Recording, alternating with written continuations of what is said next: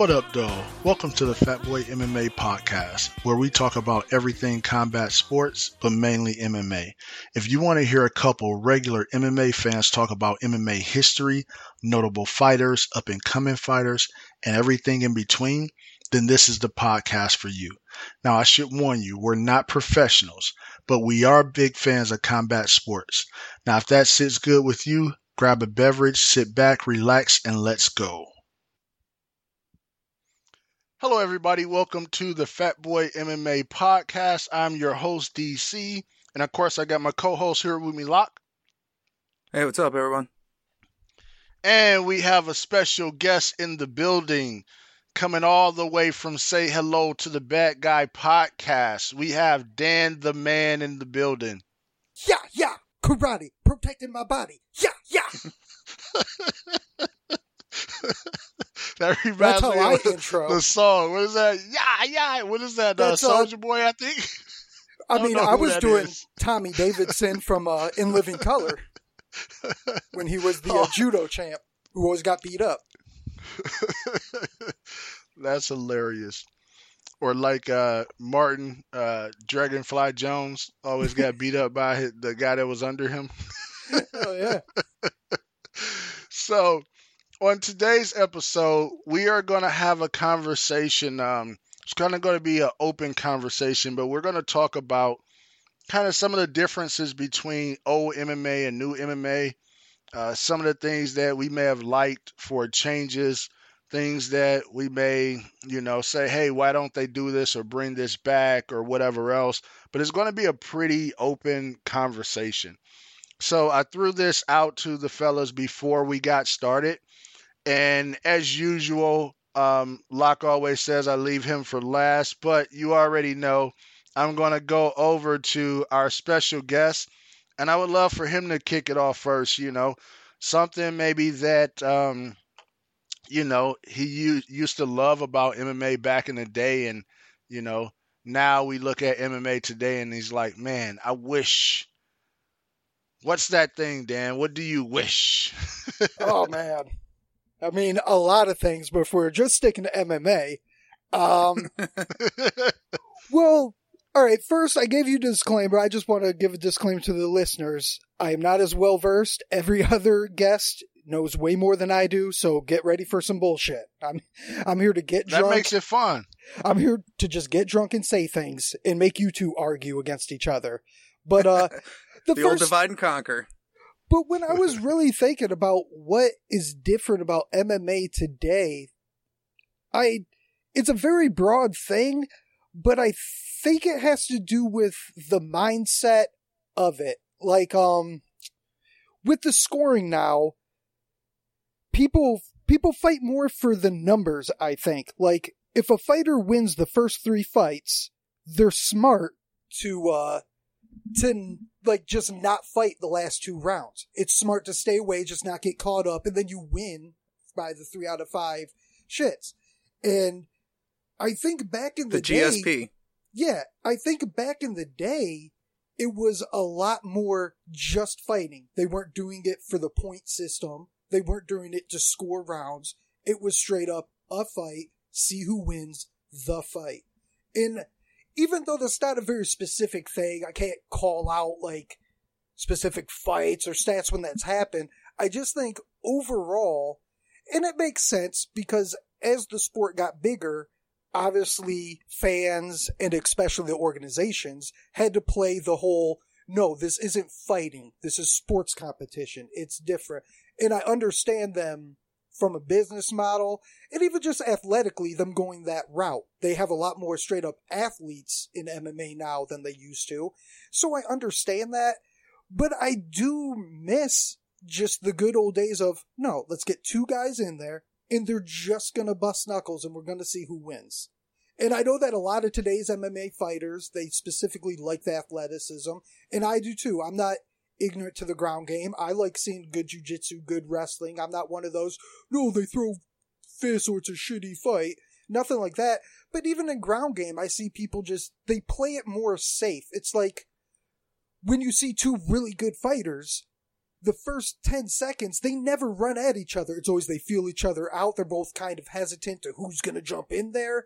And I just wish there was a whole lot more of jumping in there nowadays. Yeah, I think on that, it actually brings up something that I was going to say, which is I love the old Pride days. And one of the reasons why I like those old days and just kind of MMA in Japan has to do with your record really didn't matter, right?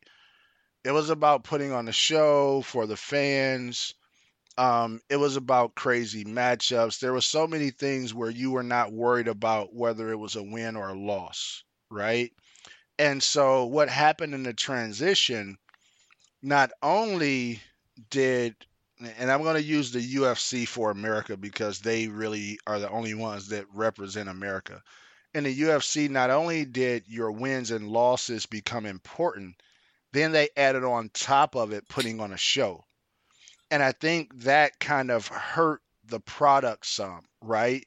Because if you're worried about a win or a loss, you're not going to go out there and just fight your fight. There's so many other things in the back of your head. So a lot of guys may not like, especially nowadays, may not like the ground and pound. You know, other than maybe Khabib's ground game, a lot of people don't like it.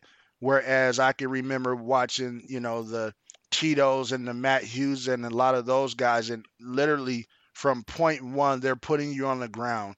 And the entire time, it's a smash on the ground. Today, you would get booed and probably wouldn't have a UFC contract even if you won out.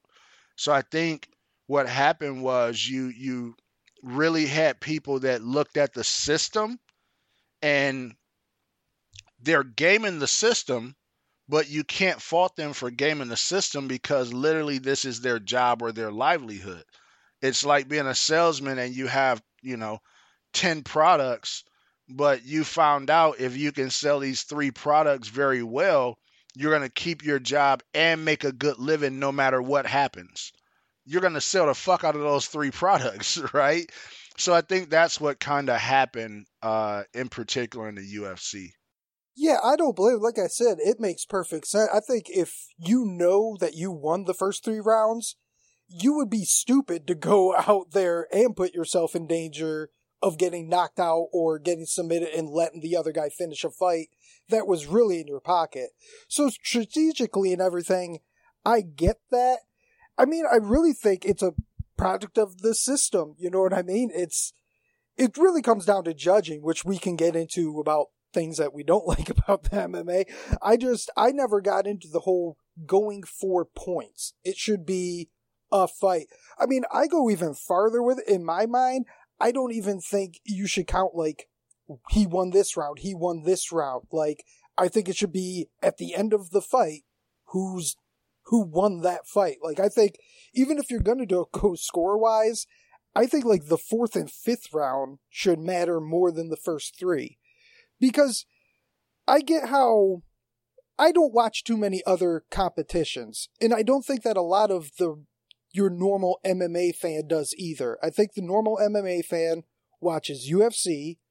The real MMA fans will watch Pride and One and some of these other ones, but the really, really big like martial arts fans are the ones watching like kickboxing, Muay Thai, wrestling tournaments, so they understand the scoring more. But just in the UFC, what set that apart is the F. It's the fighting champion. It's not the UMMAC. Like, it's fighting. So at the end of the day, it should work as a fight. I mean, I go as far, me and Locke have had plenty of conversations about this. I don't think there should be draws. I think if at the end of the 5th round, it's a draw, overtime, bitches. Like, I don't Locke, get why you know what I stop. just heard, right? You know what I just heard? He wants EBI to come to the UFC. No points. It's a win, submission only, or sudden death. Locke, he just gave it an endorsement.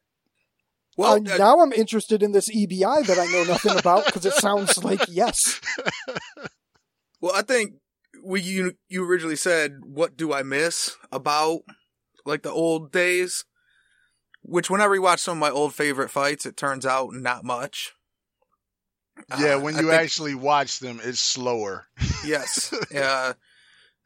there's some good fights, but there's not a lot of good fighting, if that makes sense. But I think that is one of the things that I definitely miss is the fact that it was a fight and that you were going to fight until you won or you lost and that was it. And I understand that as a sport and you had to do that in order to be able to do it at all. In order to legalize it, there had to be a set of rules. But it's really terrible. The bad decisions and the draws. It's really the worst, my least favorite part of the fight game. So that's the one thing I miss. But before you guys start talking about that, though, one thing that I actually miss the most about the old days, and it's because it's such a weird rule. I'm not even saying it's a good rule, but I miss when you could wear wrestling shoes as long as you didn't throw kicks. I thought about that one, and so I put down like 5 different things, and I thought about that one, and unfortunately it went down my list, but yes, and I think especially if you go back to one of the episodes where, we were talking about is wrestling back. And of course, like you said, wrestling has never left. It's always been here. But you think about how many wrestlers that are really, are pretty much from college, their thought process is already going into MMA, and how many of them would benefit with a really good wrestling game, being able to get that footing in the cage using their shoes, I think Locke just Tito Ortiz in his heyday was out there in some wrestling shoes. It was a great thing, man. And like I said, I like the oddness of the rule. Like, hey, we'll let you wear wrestling shoes, but no kicks, buddy. Like, it checks out. That's what I miss. That's what they should bring back to the UFC nowadays. Wrestling shoes. Locke just wants shoes because he's self-conscious about his giant albino hobbit feet. What's funny about that is I got the new Tekken, and I'm not a big video game person, but I got it just so that I can beat my nieces and nephews in video games, and they had me playing games. These new games, I can't see. They're too fast. Everything's too small. I don't get it. So I went old school and got Tekken, but it's like a new Tekken, right? And I forget the boxer's name. I think his name was Steve. But if you remember, he does not throw kicks at all. There's no kicks. He doesn't use his feet, right? So even when you're trying to do something low, he just like punches you in the kneecap. He just punches right? down, punches on that weird downward angle. Exactly. So it would be that version of an MMA fighter. Like, you can't kick, but hey, you got your wrestling. I'll tell you one. This was a big thing that I think they should bring back, and some other organizations have versions of it. But as we talk about often, the UFC is the premier organization, and especially in America, it's not even close. Right? There's no real rivals. I think that in a lot of instances, they should bring back tournaments. Not the overall tournament like the very early days, but think about, for example, one had their tournament, how DJ ended up being able to fight for the 135 title there, where he won a tournament, right? You think about Daniel Cormier, which I'll touch on him again later for something else, but you think about Daniel Cormier, his claim to fame, nobody knew who he was. He was fighting on Strike Force. I forget what they called that. They had a name for it. It was like their version of, the Contender Series or whatever. He was fighting on that. And then they were having a heavyweight tournament. And he entered into the heavyweight tournament, won the whole thing, became the champ. And then once, the UFC bought out Strike Force, we know how that came out. But a lot of instances, so one of the reasons why I say that, if we look at the 170-pound division right now, the welterweights, and we were talking about in the fight group how a lot of the guys at the top have not fought each other. They fought Usman, but they haven't fought each other. So if you look at Colby, of course, he just fought Masvidal now, but you look at Colby, Masvidal, Burns, Edwards, some of these guys like really hadn't fought each other. And I said, what if you took the top 8 and made a 4-man bracket tournament, right? Especially right now would have been the perfect time because Usman is out. You know, he had surgery on his hand. So you schedule it for every 3 months. So it's a 9-month tournament, right? You have a fight every 3 months, and at the end of that, you will have a person definitively who will be able to challenge Usman for the title, right? And then you add an alternate in there or two. So the way I had it, and I'm going to give you the bracket matchup because, of course, you know, I did all of that stuff. So you would have number one fight number 8. He got so excited about his idea. Listen, he's like, you know what? We're doing this. We have to sell this to Dana White. I'm all for it. Kumite. We would have Kobe fighting. I was thinking March Madness is his tournament season, man. Same thing. That's great. Dell played a video game. Now he's making Mortal Kombat and Usman and exactly the same thing. So we would have Kobe at number 1, fighting Bradley at number 8, Burns at number 2, fighting Masvidal at number 7. So we would have scrapped that Chimaev fight. We have Edwards at number 3, fighting Thompson at number 6. And then we would have Luque at number 4, fighting Bilal at number 5, which is a fight that's already coming up in April. And then as alternates, we would have Neil Magny and Chimaev in case anybody gets hurt, because we need to do it on a schedule. And that's where I'm pretty sure at some point somebody would fall out. And we could even have Chimaev and Magny fight in that first round to see who's going to be the alternate and who's going to be the backup alternate. That would be so exciting for everybody, for the UFC, for MMA in general. Why don't we have stuff like that, especially when we have these guys that really haven't mixed it up with each other? No, I think that's a great idea, because the leagues that are doing the tournament format, and they're not doing it as good as that, I hate to shit on those organizations, but those tournaments are the most interesting thing about them. You know, the one thing they're missing. Well, the one thing that you're missing is fighters that I'm really excited about. Like, the tournament is dope, but I don't really know these guys, or I know some of them. And that makes it a problem. But yeah, seeing that format at the highest level would be the dream situation. And imagine the upsets, right? Like we just recently went to the NCAA wrestling finals, right? And, I didn't know a lot. I don't know the people and everything like that. So, Dan, I was you at that. Actually, I was worse than you are, like 10 times worse, right? But I'm there, and it was me, Locke, and Tyler that went. And Tyler's like, oh, this guy, he should win it all. And then there's an upset, right? And you see these things, but you're watching it in a bracketed format, and it's really exciting. So to your point, Locke, even if you think about the NCAA tournament, we look at a team like Gonzaga, who today is a household name in the tournament. But I remember back in the day when they went to their first tournament, and it was a big deal, and they were the Cinderella team. And everybody was talking about, they won. Oh, wait a minute. They got past the 64. Oh, my God, they're to the Sweet 16, right?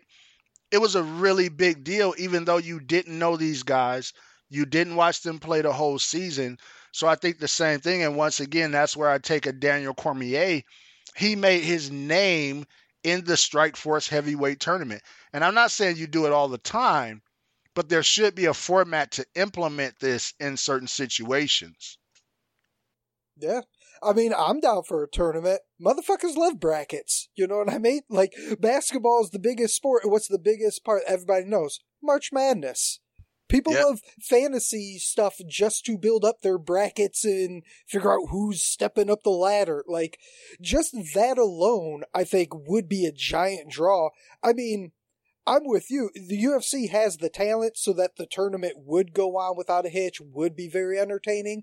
But just that in itself, them selling like, yeah, we're going to have a tournament and everything, I think tons of, even people that aren't into UFC so much because they feel lost, they feel whatever, you can tune into this tournament, start from the beginning. Even if you don't know any of the fighters, you watch a few, they move up. By the time you get up a couple brackets, you start to know the fighters and actually that would be a good gateway way to get more people in MMA that feel like they just haven't jumped in the game yet.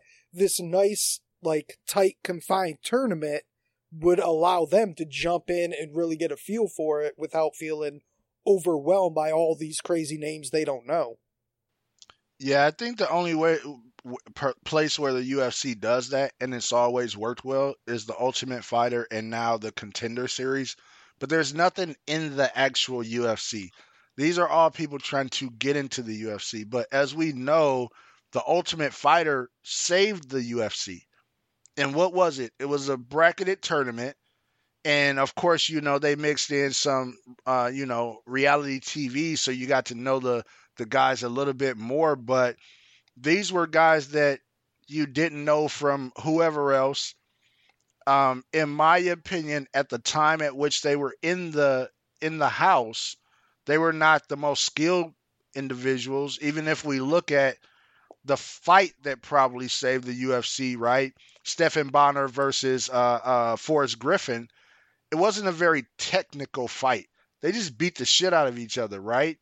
But the investment that a lot of people that were watching that had in that fight, and to see them go out there and put it all on the line, and then as Dana White likes to say, everybody kept calling everybody and said, hey, these two guys are beating the shit out of each other. Got to go watch, right? So when you look at that and you put it together, that's kind of the way how you home grow stars, right? And one of the things, like we talked about in the episode previous, I mentioned that I feel like Bellator doesn't do a good job of growing homegrown stars. It's not that you don't have people that start out there that stay there, right? Like your Douglas Limas and some of those guys, but they don't know how to grow these individuals into stars that are homegrown. Most of their stars came from somewhere else, right?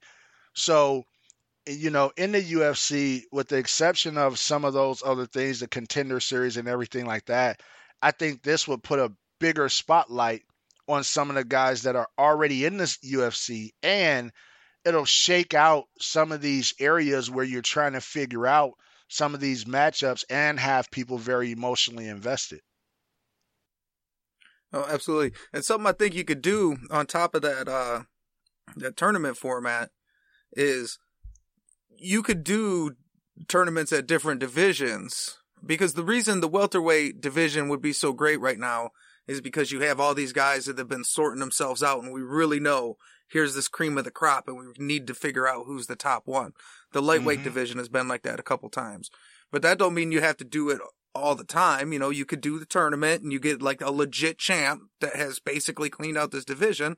And then maybe next year you do like the middleweight division, and then you could give that division some time to sort itself back out, and then, reestablish the pecking order and then do it again. But it's not like you have to do a constant tournament format. You could constantly do a tournament, but you rotate the divisions to keep it fresh still. Yeah, and I think that's how one does it, because that tournament, like, they don't do that tournament all the time, right? So I think what you said is a good way to do it, and you don't put the pressure on a person believing that they have to win a tournament to get a shot. But as you mentioned, especially some of these divisions where you just have these long reigning champs and they fight the same guy, when Usman is fighting the same guys about to go to 3 times with some of these guys, right? They're talking about him and Kobe fighting again. It'll be the 3rd time. How is that possible when Kobe haven't even fought some of the guys below him? You need something else to shake it out. Now, if Kobe can come out of that tournament as the number 1 guy, he's shown and proved, no, you make this fight with Usman again, because no one else is close to these two, right? But until you make something definitive like that, it's like, do we really want to see Usman Kobe 3? I don't. Yeah, I don't want to see that at all. I think Leon Edwards is the next one up. But, the Griffin Bonnar fight that you talked about, it's funny that you said that, because I had it up as something I want to talk about, but in a completely different context. So we were originally talking about like back in the day and the old school MMA and stuff like that. And that's one of the things that I thought was kind of crazy is at the time when that fight happened, a lot of the people that were watching that or just jumped on board, a lot of the diehards at the time, like called them tough fans and, didn't respect them. When you look at it now, that's a lot of people's good old days, because that was almost 20 years ago at this point. Yeah. So Forrest and Bonner, that's a lot of people's classics. But I think it's ironic that when we always talk about our back in the days and the good old fights, it's always a shitty fight. Like when you watch, like when Hoist Gracie was people choking out people, none of them were good fights. He either choked them out real quick and it was easy, or it was those long, stupid, boring fights where he's holding Chemo's hair. You know what I mean? Nobody would watch that today. What's that? Nobody would watch that today. If you remember, I told you I wasn't watching the UFC when like UFC 1, 2, 3, all of that. I wasn't there. I started watching UFC like I think it was like a year before Zuffa took over, like 2001 or something, right? So at that point in time, I went back and watched all of those old fights, and even at that point in time, it was tough to watch those fights. Mm-hmm. Well, and that's when everybody started talking about, why don't they just punch them and that kind of stuff. People, they didn't like that stuff. And I think another misconception of the back in the day fighting is that, we like to think of these guys, as just out there fighting. These guys were all trained too. Now, they weren't cross-trained, so they didn't have the well-rounded skill set. But even Tank Abbott, where we like to say he was fresh off the bar stool, he was a JUCO wrestler. He boxed. He had, learned how to box like a world champion. Now, he wasn't a great boxer, but compared to the skill levels at that time, that was a decent amount of training, Yeah. Plus, he had the strength. He was one of those few guys that back in the day that can touch you and just knock you out. It wasn't a lot of guys back in the day that could do that. Yes. And he could only even do it for a second. But when you talk about the strength, though, that video is still out there. It shows him benching 600 pounds. That's ridiculous. Yeah, that's a lot of weight that I would never want to lift. And he throws every punch like from way back here, So that's a shot that you're eating when it comes across. It wasn't he like the first person to try to toss somebody over the cage, like tried to just toss him over the ring? Yeah, I think so. I think so. And that was a funny. The ref had to say, "Wait, you can't throw him over the cage." Like, wait a minute, I did not see that in the rule set. And just I believe the rules are no eye gouging and no fish hooking, and that's it. Right? Yeah, who knew Tank was such a litigator? But I mean, just that's to clarify, real quick, that's the same thing when Keith Hackney started blasting Joe Sando in the balls, and then they're like, okay, no ball shots either. Yeah, they're just making up the rules as they go. That's hard to watch. That one is hard to watch. Yeah, that's a little much. Like, it's so weird, like, the level something has to get before they make a rule about it. Like, okay, wait, on second thought, let's think about this. But, I agree. I just want to make sure people don't get the wrong idea. When I talk about them going back to fighting, I recognize full well those early ones, which I did watch, and I was a kid, so for me, those were just like, oh, these big dudes punch each other in the face. It was cool. Looking back at it, those are horrible fights. They are real shitty. And like I said, those ones where people come in and they just start swinging that stuff that no talented just brawling. Yeah, I'm not talking about that. I'm talking about like the people that are skilled, especially today, the skills that they have today. The game has come such a far way. It's so higher elevated that I think if they stopped playing safe and they went back to that fighter mentality, because even today you have those certain fighters that go out there, they don't hesitate, and they do those big things, because it really comes down to having confidence in yourself. I could throw this out there, and I'm not worried about it backfiring too much. I have the skills to defend against it in case it doesn't go my way. And I think if more people had that mentality today, with the actual striking skills that they have, I think it would be much better actual fights. Like, not those old school brawls. Like, no talented shit. Yeah, I think once again, if they didn't have to worry about so many things when they're under the UFC banner, right? So one, you already know it's going to put more pressure on you. It's a bigger crowd than anywhere else you're going to go to. More eyes on you. There's so many factors there. But then have to worry about keeping your job or losing your job, having to worry about whether you're putting on a show or not. Kobe Covington is a great example of that, and it'll actually roll into the next thing I was going to say. I liked back in the day when you could just be a fighter, right? GSP never had to be a huge personality. He was able to just be a fighter, right? So many guys back in the day. And ever since the UFC got into the Conor business, everybody has to be Conor because that's what they're forcing. So if you look at a guy like Kobe Covington, I don't like him as a person at all. As a fighter, I think he's phenomenal. And we had a whole conversation in which Locke tried to beat me up and tell me that there's more than two people in the UFC that could beat Kobe Covington if they were the same size, which is preposterous, right? But if I look at a guy like Kobe Covington, who's highly skilled, was undefeated, everything in the UFC, and he was about to get cut, not because of his ability, but simply because he didn't draw numbers. That becomes a problem. So now what that brought upon is everybody, even if you're the quiet, reserved person, you're trying to have this over-the-top personality. And I think it hurts the product. And Kobe Covington is probably the best example of it hurting the product. He's he would take Triple C. That's Henry Cejudo. He would take Triple C's crown as the king of cringe. Everything he does seems so unnatural and so forced. But he had to go this extreme way just not to get cut by the UFC when it had nothing to do with his skills. That's a part that I liked back in the day. So many guys didn't have a personality.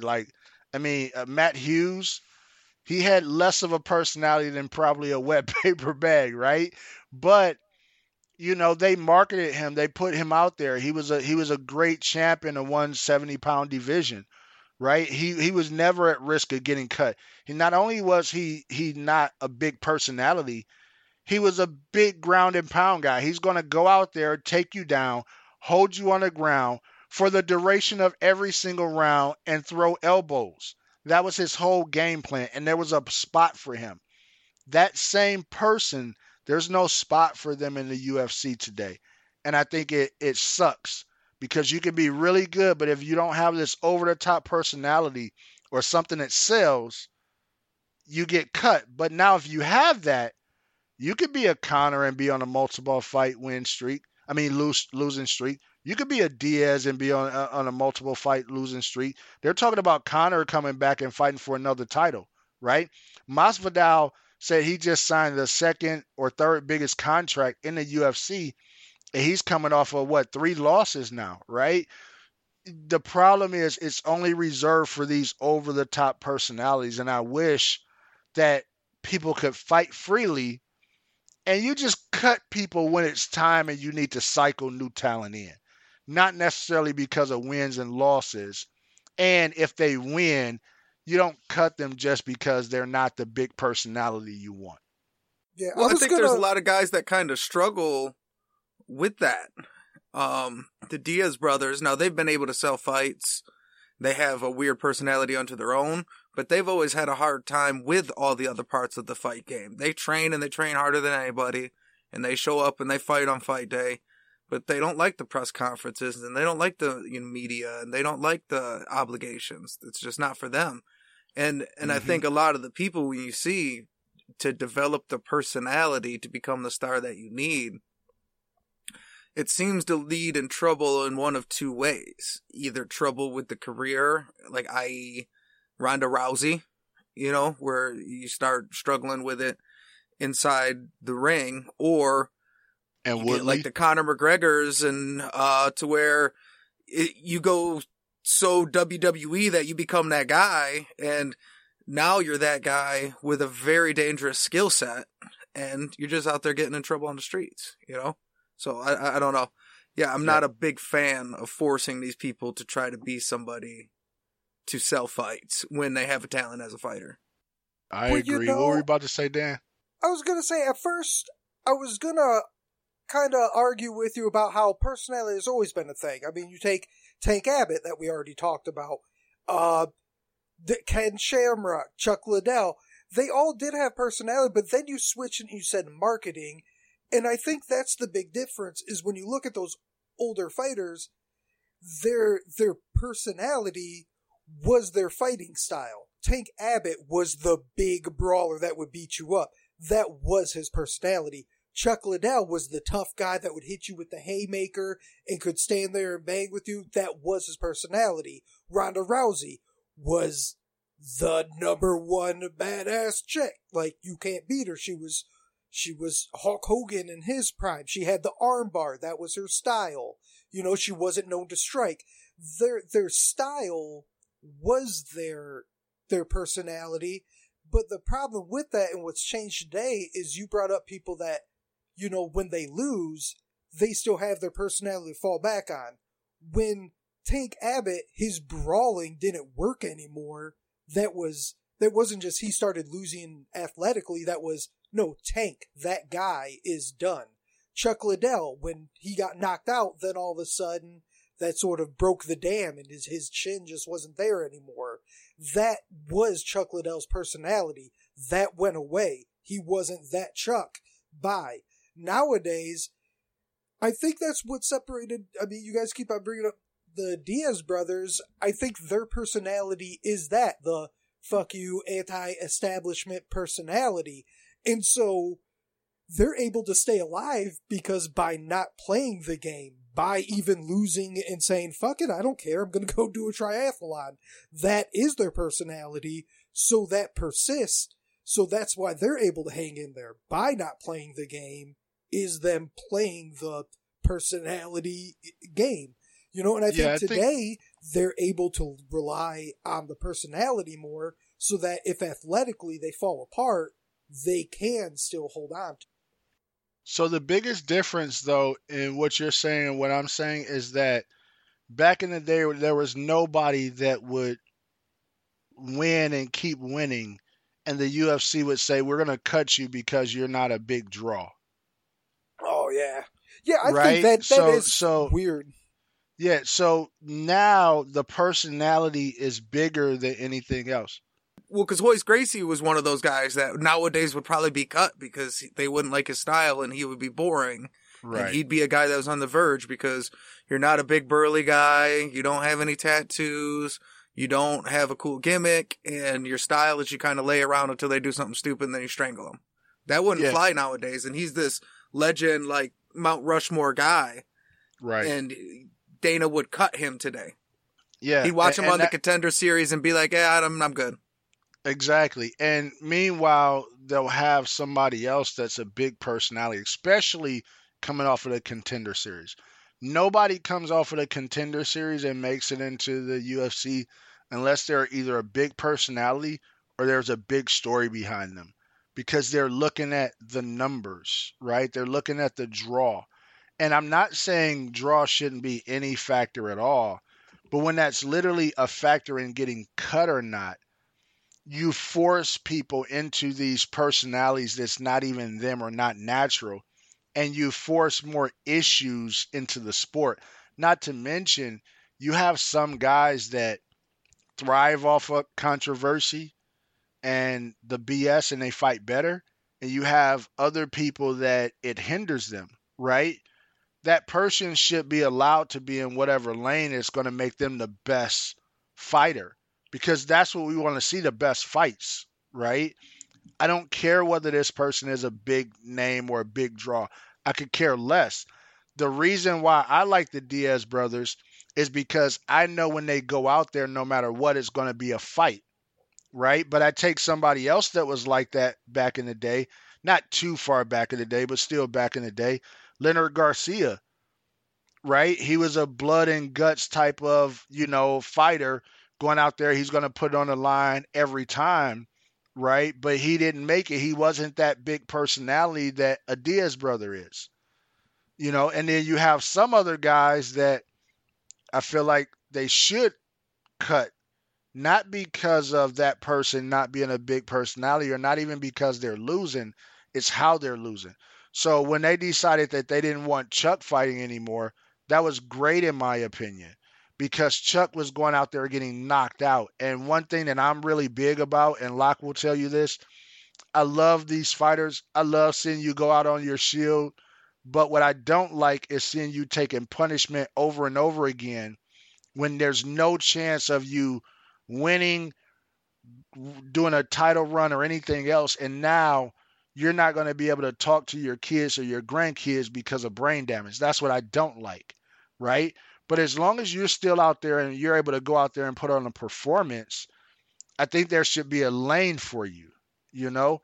And that's the part that I think is missing. And once again, as far as the personality thing, if you have a big personality, you can do that. The Diaz brothers don't win fights anymore.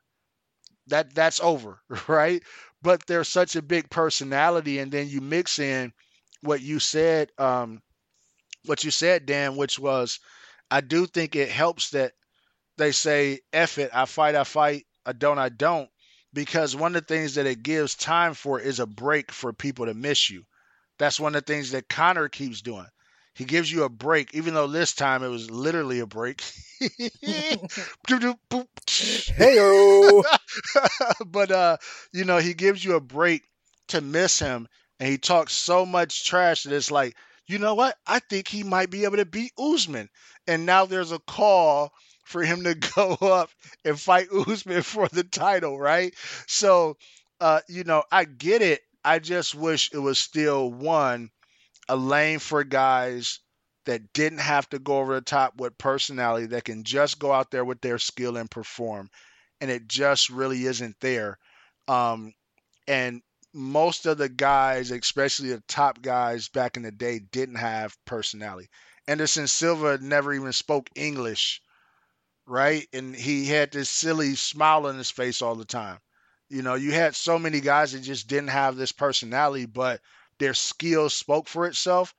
And, the UFC wrote with it. Now, I just don't think that goes if you're not a trash talker. And the crazy part about that let me throw this one thing in. Stylebender, as greatly skilled as he is not Stylebender if he's not talking trash in the UFC today. Yeah, definitely. Well, I just wanted to say, like Anderson Silva, notice you said he didn't speak English. Not that he couldn't speak English. He did speak English. He literally just didn't. Listen, Chael Sonnen told the story, and hey, if Uncle Chael said it, it must be true. It's you were talking about when they did make Chuck retire or whatever, like you were happy. The whole time you were saying that, I was saying one of the worst downfalls that I remember is Ken Shamrock. Like towards the end of Ken Shamrock's career, like even in the first round, I was like, dude, Ken, stop it. Like soon as they announced like Ken Shamrock on the next fight, like, dude, what are you doing? Just stop. Like that was one of the worst cases of stop hanging in there. Don't listen to that cat hanging from the tree. Let it go, Ken. Like that was a Ken horrible Shamrock downfall. versus Tito Ortiz in the fight. I have not seen that. Looks like if anybody remembers Martin, it's one of my favorite sitcoms all time, when Martin fought Tommy Hearns. And at the end of the episode, they had like this mask thing on Martin, and he was just nodded and his face was twisted.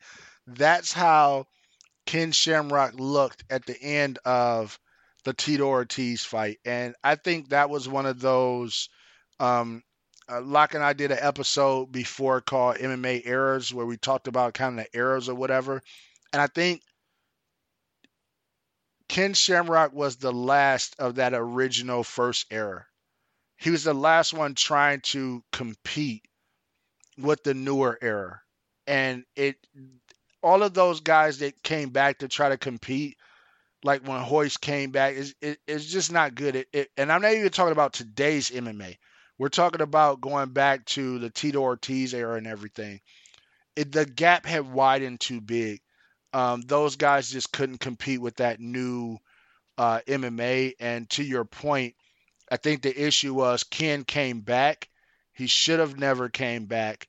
I don't know if it was a money thing or what happened. I think it was more of an ego and rivalry thing with his camp and Tito Ortiz. But yeah, that didn't work out well at all. And I'm glad he left after that and, went back to wrestling or whatever. Or he should have did like his brother did. His brother, I think, made a really good transition over to being a commentator and some other stuff. I'm not sure where he's at now, but I know he was like commentating for Strikeforce for a while after he had, retired as a fighter from there. But for a lot of these guys, they should be thinking about that transition. The sport is getting bigger and bigger. You look at what they're doing with the NBA, NFL, everything like that. What used to be a bunch of non-players talking about everything, right, on ESPN, NBC Sports, whatever, right? All of a sudden now you have just, a lot of ex-players that's really able to talk from a perspective of the game. And we're starting to get more of that in the UFC now, but there's still a big lane. And we're not even talking about, just now a lot of them getting into podcasting and some of that stuff. Look at what Mike Tyson is doing as an ex-boxer in the podcast world. So there's lanes for these guys, and this is where I always bring up like EBI or other things for guys that really still want to compete. You don't have to go to that point where you're getting your head bashed in and it's not even a competition anymore just because you love the sport. There's other avenues, in my opinion, where we can still appreciate you. And now, once you're older and you want to tell some of those stories, yes, I want to hear the story about Vanderlei Silva, getting knocked out by Crazy Horse. And, Pride, I think that was Vanderlei, in Pride in the back room, all of these crazy stories that come out that you only find out once these guys get older and everything like that and sit down and start telling the stories. I want to hear these. I want to hear it from you. I want you to be, of cognitive mind to be able to tell me these stories and not all, scrambled. Yeah, but if you ever heard an interview with Ken Shamrock, that dude didn't. You don't want to hear that guy talking. That guy was a mess. I honestly think what happened was he quit the fighting because he's like, man, this time I'm getting beat up. I'll go do WWE. Went that route and realized that is just as physically demanding, just as bad. And that was my era, the what do they call it? The Attitude Era of wrestling when Ken Shamrock was in it. And I could tell you, he wasn't making it that good as a wrestler. So I think he thought like, well, fuck it, I'll go back to being a fighter. Then just started getting beat up. But, I think, didn't Dan the Beast Severn come back during that time too for a couple of fights, like real quick, and he realized he didn't have it in him and he did the right thing. He was like, yeah, fuck it, I'm out again. Didn't he pop up again? If I'm thinking of the right person, I always confuse Dan Severn with somebody else. But if I'm thinking of the right person, he fought for a really long time after that. But he was fighting in Michigan, and he would fight like regional stuff and just beat the shit out of guys. But his style, that old school style where he was still the bigger guy and a big wrestler, I don't remember him taking a lot of punishment in that case. But he's super old now, so I definitely wouldn't want to see him fight now. But his style of MMA, I don't think he took a lot of punishment. No, I just thought Locke, you would know on that one better than me. I know you know. Yeah. So yeah, the gym I had trained with was a Dan Severn affiliate. But he fought till 2012. His record was 101, 19, and 7. Yeah, that's what I thought. But yeah, he wasn't fighting like UFC caliber guys. He was fighting like in Michigan before they changed the rules. There was a lot of small like promotions and stuff. And he would go and like beat the shit out of dudes and that. Yeah, you want to get a name on your belt? I'll be the guy. Just looking at some of he was fighting in Kearney, Nebraska and Minot, North Dakota, like so small reservation fights, just, regional circuit.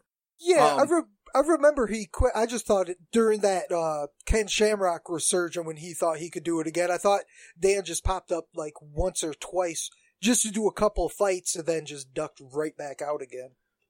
No, But he I'm fought probably nonstop wrong. straight through until 2012. So he never stopped once he Yeah. started. He just moved to the No. regional circuit. But No, I'm saying like in the UFC. I thought he popped Oh. up for a couple UFC fights. I think he tried. I and think the then problem with stopped.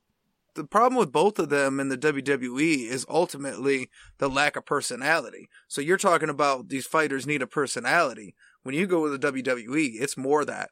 I think Ken Shamrock would Yeah. have been able to hang physically. You know, he was in pretty good shape. Most of those wrestlers are beat up too. So Ken would have, he would have been equally beat up. I think he doesn't have the personality for it. Like one of the notorious Ultimate Fighter moments was him and Tito Ortiz in each other's faces talking shit, and neither of them are any good at it, and it was just some of the most awkward exchanges where now even the guys aren't even breaking it up. They're just kind of standing around like, okay, are these guys done? Because this is lame. So that's why I don't think he's able to make it. But those fights, if you remember, Tito Ortiz beat the shit out of him twice because he beat the shit out of him. And then they stopped it, and he complained and said, dude, I wasn't out. Why'd you stop it? So they're like, all right, we'll rebook it.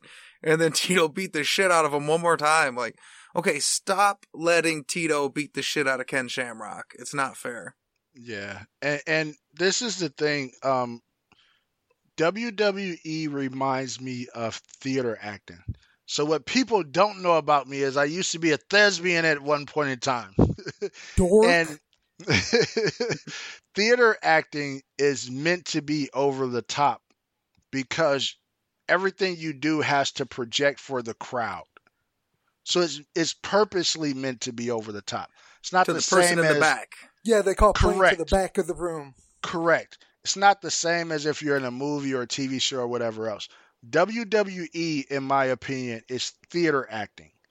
Well, what's happening in the UFC now is you have people that are natural personalities like a Diaz brother or Connor, but then you have your Kobe Covingtons and some of these other guys, your Triple C and some of them that are theater acting because they don't have a personality. And that's where the UFC is kind of forcing that, that notion. But yeah, as far as a lot of the old guys, I'm glad that most of those guys decided not to come back. It's a bad idea, especially in today's MMA. I mean, these guys are good everywhere. Even the person that you think, like if you look at somebody like a Adesanya and you think that his wrestling is shit, it's so much better, especially what he can put together with his wrestling than people of the eras before. It's light years ahead. You just don't see it because one, the wrestlers are so much better, in particular at mixing it up, right? And he's so good at all the other things mixed in with wrestling where he doesn't have to wrestle, right? Unless you put him up against Jan, that's a different story, right? But so I think a lot of these guys that retired, it's a good idea. I wish some more people would retire, but I really think for some of these guys, it comes down to money. Like with a lot of sports, the pioneers didn't make a lot of money because there wasn't a lot of money there. They were doing it for the love. And some of these older people, especially that are not into technology, they don't realize how much money is in the sport still for a veteran if you're not fighting, like some of the avenues that I named, right? Tyson right now, with all of the avenues that he has, from his podcast to him being able to cross promote with his, marijuana business and everything else, I'm pretty sure he's making a ton of money and he's not getting punched in the face, right? For a lot of these guys, could you imagine Dan Severn having a podcast and then part of his podcast also was he did like how, Rogan does Fight Companion. He did the wrestling companion for the NCAA finals that just happened. Like, how many people would tune into that shit? You know, have another personality on there. There's so many other avenues where these guys don't have to fight. Yeah, Well, I and they should. mean, I'm with you with the business, like them going into other business, but a lot of these guys, they don't necessarily got the gift of gab like some of the people you're naming. But yeah, they go into, like, you mentioned Mike Tyson, like his podcast, but he also has his big marijuana business. But I think that's a big thing. I think athletes in general have gotten kind of up on that game now. I think just about in any field, any retired athlete turned into an entrepreneur. I think that's almost par for the course now. Well, what I think has happened is information has gotten out there and people have learned from past mistakes. It's not much different than what you see entertainers and musicians doing. They were all getting robbed by promoters, whether it was a boxer or a musician or whatever at one point, and then they learned the game, and then they start learning how to make their own brand to make their own money. You know, so I think athletes, there's just now became enough money into it where those options are available. You know, there has to be enough interest in your sport. So the reason that, you know, NFL players are able to do it because NFL has been huge, you know, since at least huge since the 60s or 70s. You know, it's been around a long time. You have to have that, you know, cachet. Michael Phelps is the best Olympian ever. Nobody listens to his swimming podcast. Yeah, I think the difference, though, is, especially in today's era, if you're comparing it to you have to have millions of followers, I agree. But how much income are these guys trying to replace? How much money did UFC 1 through fucking 20? How much money did these guys make? You still have guys today that are making $5,000 a fight. So it's not like you have to replace this large income. You don't have to be Joe Rogan, right? And as far as personalities, yeah, I get it. Some of these guys may not have the big personality. I don't think it's needed. And I think proof is Mike Tyson, with a lot of stuff, it's almost like you have to go back to before it happened and put yourself in a frame of mind before it happened. Because it's easy to understand it once it happened. If somebody told you, hey, Mike Tyson's going to come out with a podcast, and he's just going to be talking to people, based upon what you know about Mike Tyson talking, especially calm Mike, you would say that sounds terrible. Mike Tyson, nobody even likes the way that he talks. That sounds terrible. Right? And you look at it today, it's like, no, it was a great idea. Podcast. This right? podcast is going to be very special. You look at one of my favorite podcasts out there. It's called All the Smoke. It's NBA players, right? It's Matt Barnes and Steven Jackson. Especially Matt Barnes. Like, he doesn't have a big personality at all. There's nothing about his personality that's like big, right? It's more the conversations. It's the stories that people want to hear. JJ Reddick has a podcast that's pretty good that I think is on the upswing. He's not a big personality. And he brings in some of these guys and they'll talk about like old Duke stories of Coach K. A lot of this stuff is like things that the core people want to hear. And then you slowly roll in more audience from there. But as far as a lot of these guys replacing their money, especially these old guys, 10,000 true fans, they can replace every dollar they made plus some. That's all it takes. It doesn't take a lot of fans, true fans, to replace money if you understand what you're doing, right? Especially when you're already a name. You're already a name. You're an icon. You know, if I'm not mistaken, Dan Severn is in like the UFC Hall of Fame. You know, these things mean something, and you ride them into something. And you don't have to be by yourself. That's why, for example, Mike Tyson always had a co-host. You don't have to be by yourself. Joe Rogan's a huge personality, right? But he doesn't do everything by himself with his podcast or even in the broadcast booth, right? So I think when you look at it like that, a lot of these guys, you don't think people would listen to Chuck Liddell tell old UFC behind the scenes fight stories. I mean, think about it, Locke. One of your episodes on Say Hello to the Bad Guy was talking about the old Tito and what's his name? Lee Murray. Yeah, Lee Murray fights and stuff like that. You don't think that Chuck has a lot of those old stories of things that he can tell, right? You don't think people would listen to that shit? Of course they would. Well, no, Chuck would be good because he could do similar to what Tank Abbott was trying to do, but on a higher level is, give you like the kind of gritty, dirty version of some of these old stories. So I know he definitely could do that. I think a lot of these guys are missing the technology and the people behind it that understands the marketing. That's all that they're missing. It's not the stories, it's not the personality, because I don't think it has to be that huge. But I want to give, before we wrap it up, did anybody have any other one that they really want to touch on that we didn't get to before we wrap this up?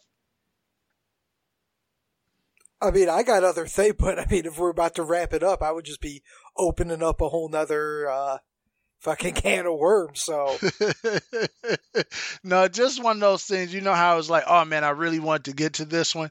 If you had something like that, I would say we go ahead and throw it in. If not, we'll go ahead and kind of sum it up and wrap it up. Let everybody do a quick little summary and wrap it up. Well, I mean, to throw it out real quick, I'm happy to see where women's MMA has came. Like, yes, in the beginning, that was almost like that ain't gonna happen. I mean, you guys even covered it in the Ronda Rousey Fallen Goat episode. Like, yeah, she was there to prove Dana White wrong. And like, yeah, it became a giant thing. It moved past her. Which that episode, I must be out the loop. I didn't know people forgot about Rousey like that. You guys kept on saying people forget what Rousey did to the game. I didn't realize people forgot. She's always been at the fucking top. Even if you think like she lost or whatever you feel, like you can't deny what she did for women's MMA. That's crazy. But yeah, to see how far it came, and now people that like at first was like, yeah, let's just watch these chicks fight, ha ha ha. Now it became like a lot of pay-per-view. The female fight ends up being like the fight of the night. So it's real cool to see how far that's come. Yeah, I agree. They fight really hard. And yeah, as far as Ronda, the big thing where you see it and you understand that people don't get it is because when they talk about the GOATs or the top female fighters or whatever, you never hear Ronda mentioned anymore. So that's when you know, oh, people forgot, right? It's like my best example of that is in the NBA, right? When they talk about the GOAT or who's the greatest of all time or whatever, and all of a sudden Kobe doesn't get mentioned anymore. And it's like, did you really forget Kobe's career?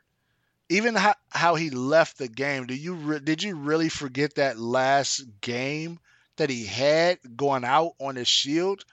But, as new people come along or whatever, things move on. But I agree, women's MMA was a great addition to new MMA that we didn't have in old MMA as far as mainstream. Locke, did you want to throw something in there? Yeah, and if you want to see where it came from when we talk about how far it came, because we start off talking about the old school, so I watched some of my favorite old school fights before it came here. So go check out the Keith Hackney, Emmanuel Yarbrough fight. And I would go to YouTube and find a clip that's with the Karate Kid, You're the Best Around music, would be my version. And it's a perfect example of great fight, not very good fighting. But just watch that and then remember that next time you want to say, oh, just punch him, or why don't they? I would just go off in a fight. Like, yeah, they used to do that, and that's what it looked like. I mean, it worked. He won the fight. It's cool, but, we have came a long way. Hey, it was Karate Kid music worthy, wasn't it? You don't see those kind of matchups unless we bring Pride back.